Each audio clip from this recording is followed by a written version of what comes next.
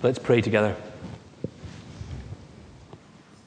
Father, we believe that you are a God who is there and who is not silent.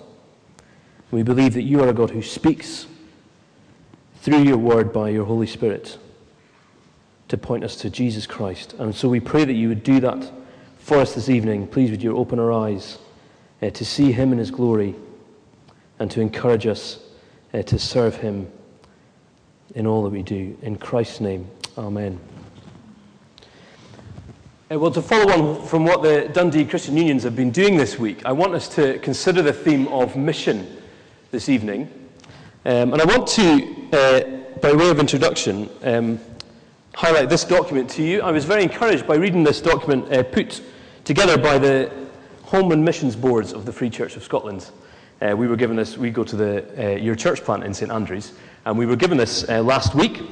They've produced this as a means of trying to raise awareness and support of both home and international missions in the Free Church. And let me read to you just the opening couple of sentences. The church exists first and foremost for mission, to make the message of Jesus known both at home and abroad. Mission is everyone's responsibility. Firstly, by sharing the gospel with those we know, and then by supporting the work of mission wherever it takes place. Now, I wonder what you think of that. There's a couple of quite controversial statements in there. Firstly, to say that the church, its primary priority is mission. But then secondly, in particular, have a think about this one, that mission is everybody's responsibility. I wonder what you think about that last statement, that we're all to be involved in mission. Now, if you're a student here and you're involved in your CU, hopefully you totally agree with that after the past week and you're completely pumped about getting involved in mission. But I suspect for the rest of us, some of us might be a little terrified. Some maybe feel a little guilty about lack of involvement in mission. And some might simply not be sure where to start. And my prayer this evening is that in 25 minutes or so, you will be encouraged to be involved in mission. And that you'll not simply feel that you ought to be involved in mission, but that you'll want to be involved. Because mission is a wonderful thing. And I can say that because that's what God thinks about it. That mission is a wonderful thing to be involved in. Now, I think that the best way to encourage Christians is to get them to look away from themselves and to look to the character of God and the work of Jesus Christ. And so to motivate you in mission this evening, I want us to look at the Trinity together. The Trinity is a key theme in John's Gospel. John introduces the Trinity as a loving fellowship that we're invited into. And here in John 20, we get a glimpse of what the Trinity think about mission. And it's a picture so beautiful that it will leave us wanting to get involved ourselves. And in particular, I want us to focus in on verse 21, where Jesus says, "Peace be with you. As the Father has sent me, so I am sending you." Now, the context of that verse is the first 20 verses of chapter 20, where Jesus has just been risen from the dead, and he has reappeared to Mary Magdalene, and then he appears in verses 19 and 20 to the disciples. Now, the disciples that are described in verses 19 and 20 are a scared, inward-looking group. But then they see the risen Lord, and they experience a taste of the resurrected life, in that they experience the peace and joy that it brings.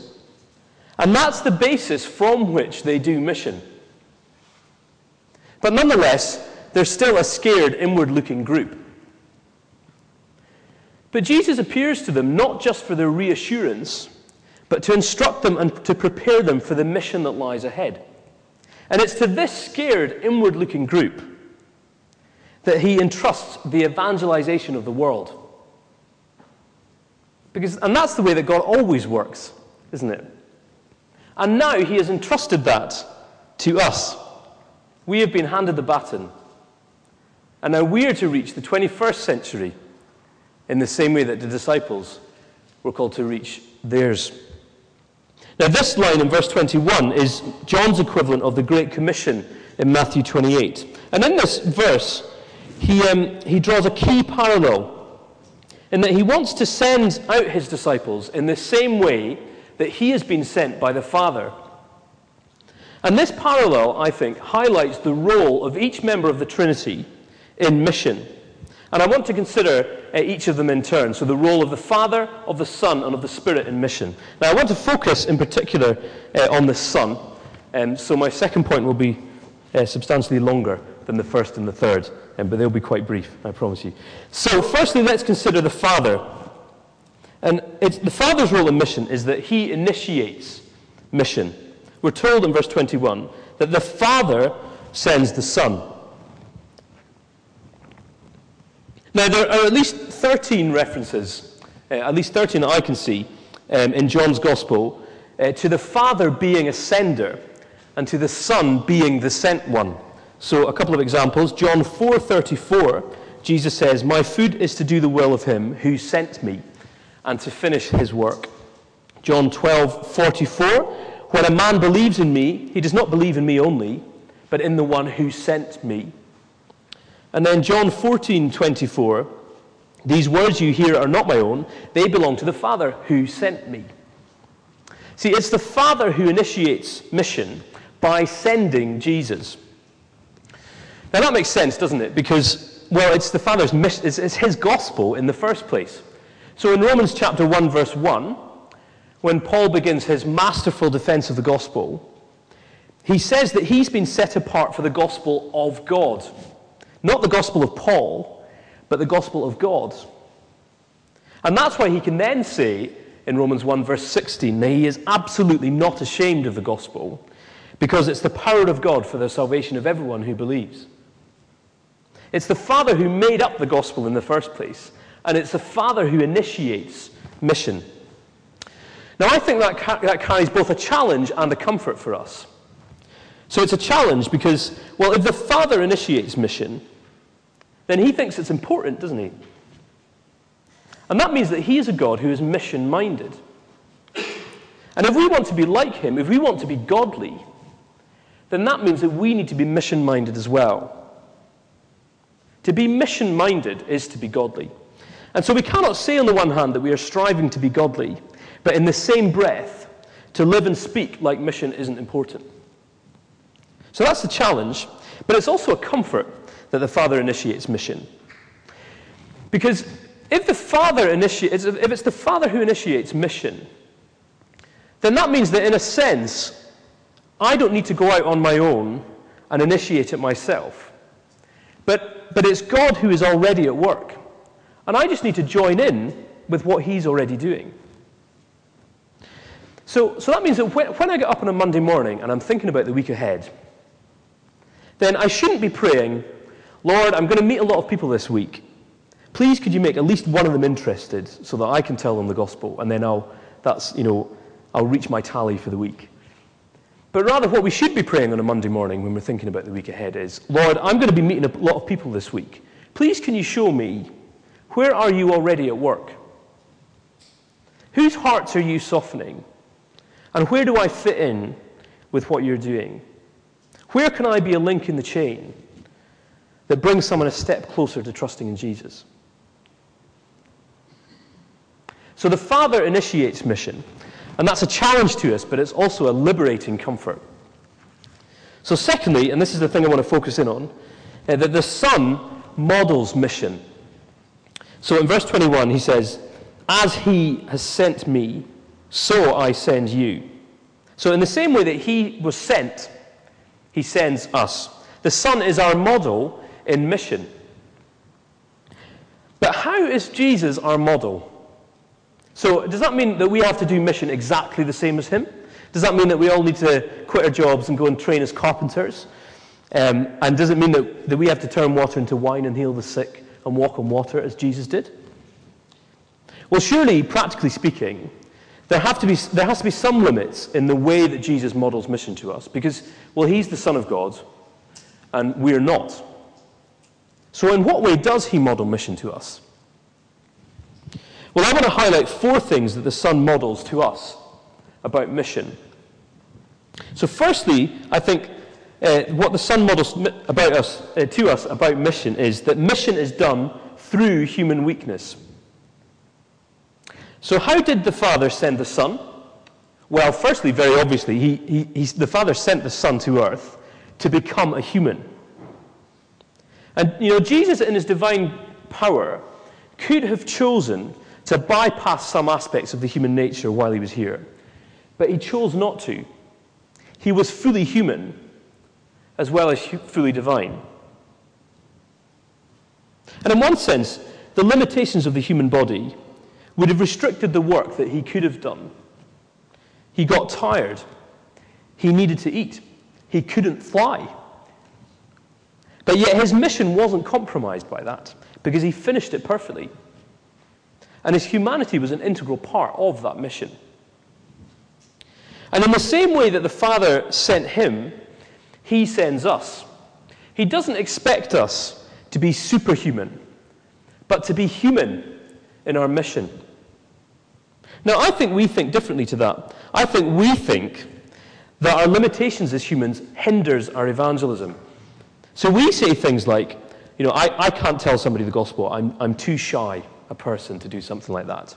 Or, I can't tell somebody the gospel. I'm not a good communicator. The words always come out the wrong way. Or, I can't tell somebody the gospel. I'm just not intelligent enough to answer all of their difficult questions.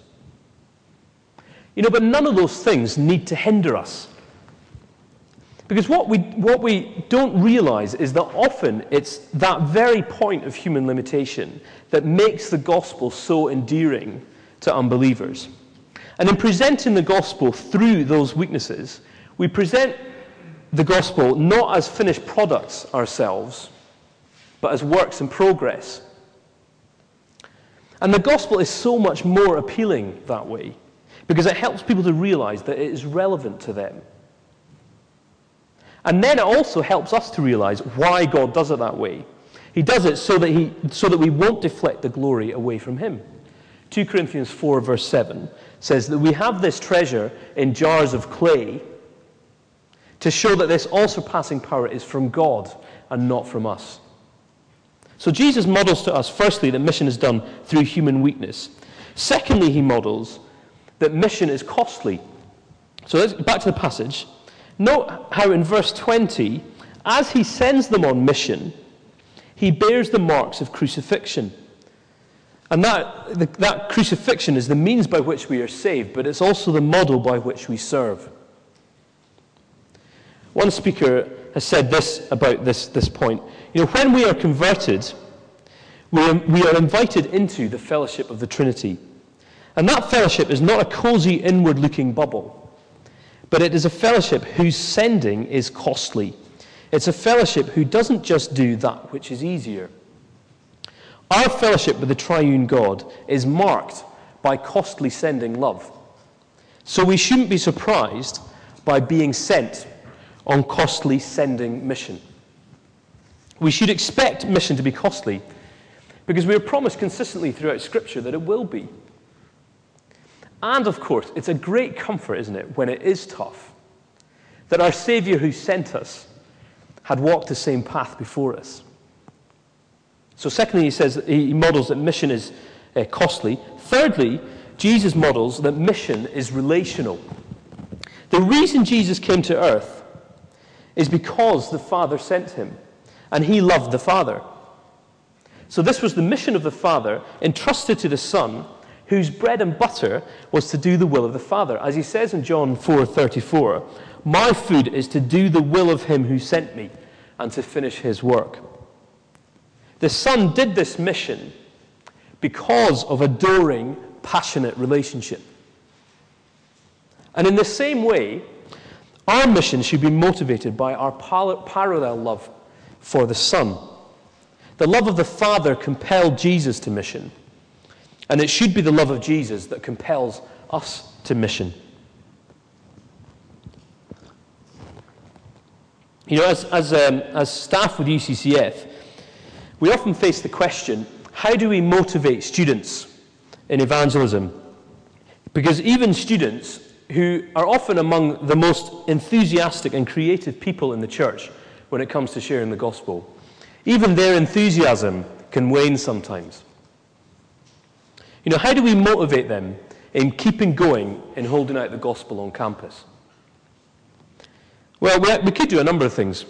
We could train them in all the practical skills so that until they are model evangelists. We could beat them over the head with a stick, which would be entertaining. But, the best motivation, without question, for evangelism is to point Christians to the irresistible grace of Jesus Christ. When we see and savor the beauty of Jesus, we'll be like the Samaritan woman in John 4, who couldn't help herself, but who immediately went out to the town and said, "Come and see this man who told me everything I ever did." The love of Jesus is what will compel us in mission. So mission is relational. But the relational aspect of mission also cuts another way, because the love that Christian brothers and sisters have for one another should be intimately connected to their mission to the world. Turn with me back to the beginning of John's Gospel, in John chapter 1, verse 18.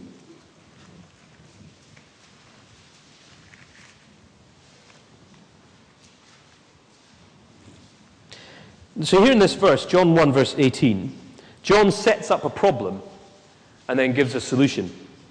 He says, "No one has ever seen God." That's the problem. Now here's the solution. "But God, the one and only, who is at the Father's side, has made him known."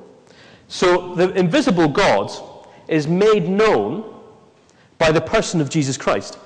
But the invisible God is also made known by another way. So turn with me to the end of the New Testament, to 1 John chapter 4, just before Revelation and Jude. One of John's letters.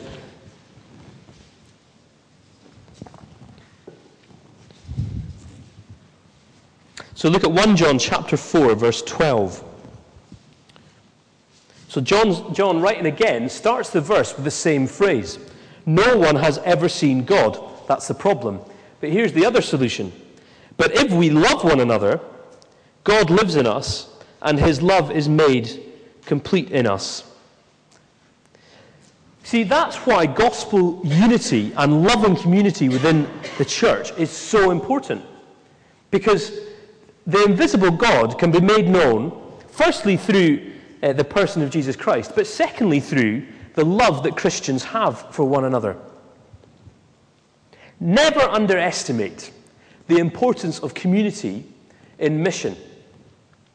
Evangelism is not a solo pursuit, but it's something that's done in the context of community.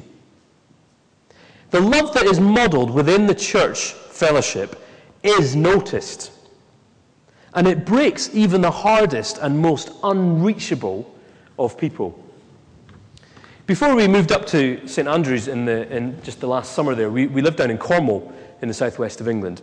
And for a couple of years, Anna and I led a house group in our church.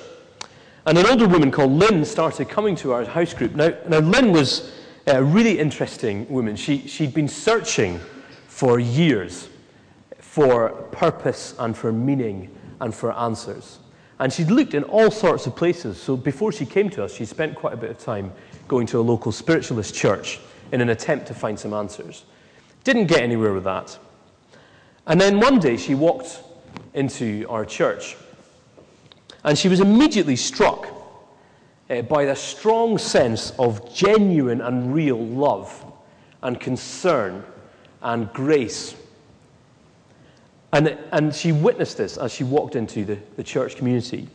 And she was so impressed by this, by the love that the Christian brothers and sisters had for each other. She had to find out more. She knew that whatever was behind this was what she was looking for. So she came to our house group.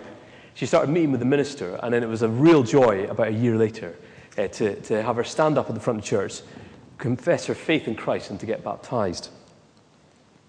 But it was the love that Christian brothers and sisters had for one another that caused her to begin to witness the invisible God.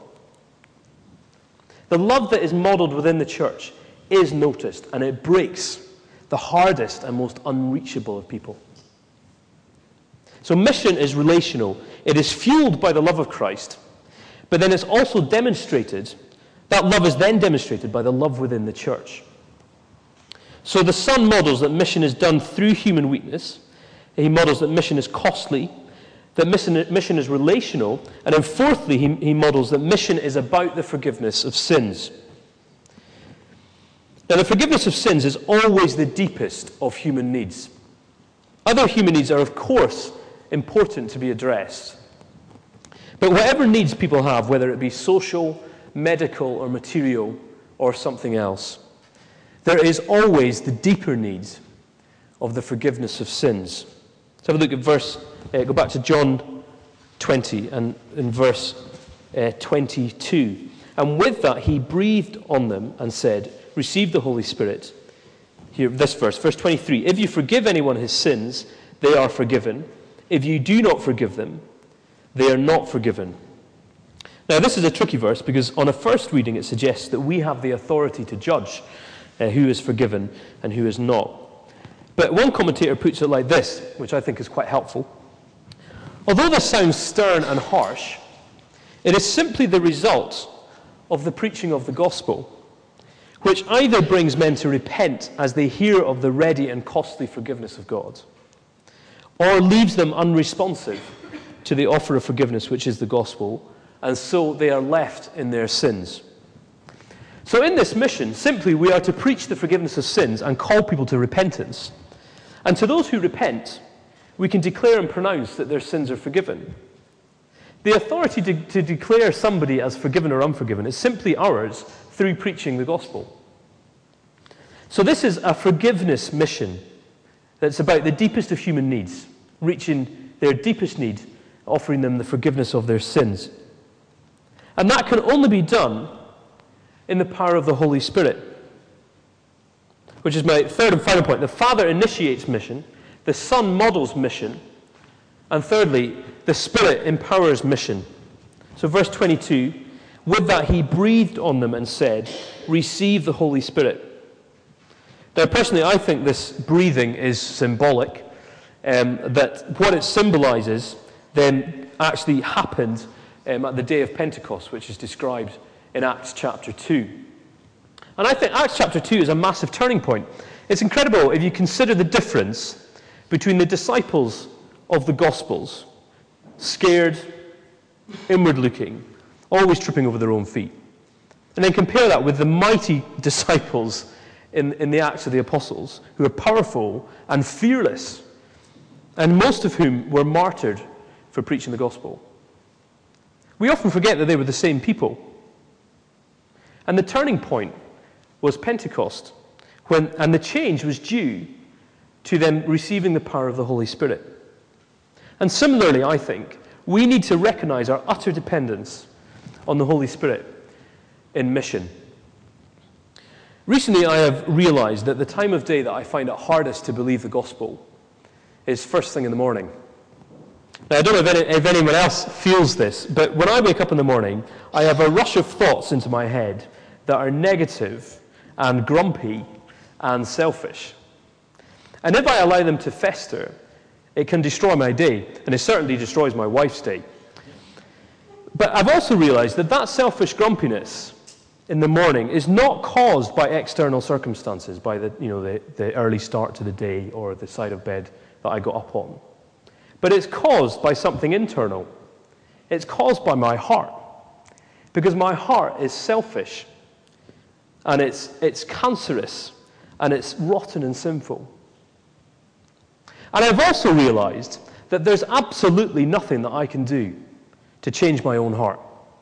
But the only way it can change is for God to do it by His Holy Spirit, which He promises to do, and He promises that He is doing. So now I've recognized that, I try to start every morning, and before the selfishness rushes in, I pray to God, and I say, God, please, I beg you, I need your Holy Spirit today. Please, would you give me your Holy Spirit to change my heart, because I can't change it, and I need Him. And it works. Now, if that's the case, that if I need the Holy Spirit just to believe the gospel every day, then how much more do I need the Holy Spirit in order to do mission? I cannot make myself or anybody else believe the gospel. I cannot cause that change to happen. It's only God by his Holy Spirit who can do that. And he will do it because he promises to do it. Because it's the Holy Spirit who empowers mission. So that's what the Trinity think of mission. Now, I wonder what you think about that. But don't you just think, isn't that just brilliant? Because often we think that mission is just something that we do on our own, that we have to kind of drum up within ourselves the enthusiasm to go out there and tell people the gospel. But it's not something that we do on our own. But the whole power of the Trinity is involved in it. Father, Son, and Holy Spirit. Isn't that something that you just want to get involved in? Isn't that something you just want to take part in? They're already doing it. They just ask us to get stuck in.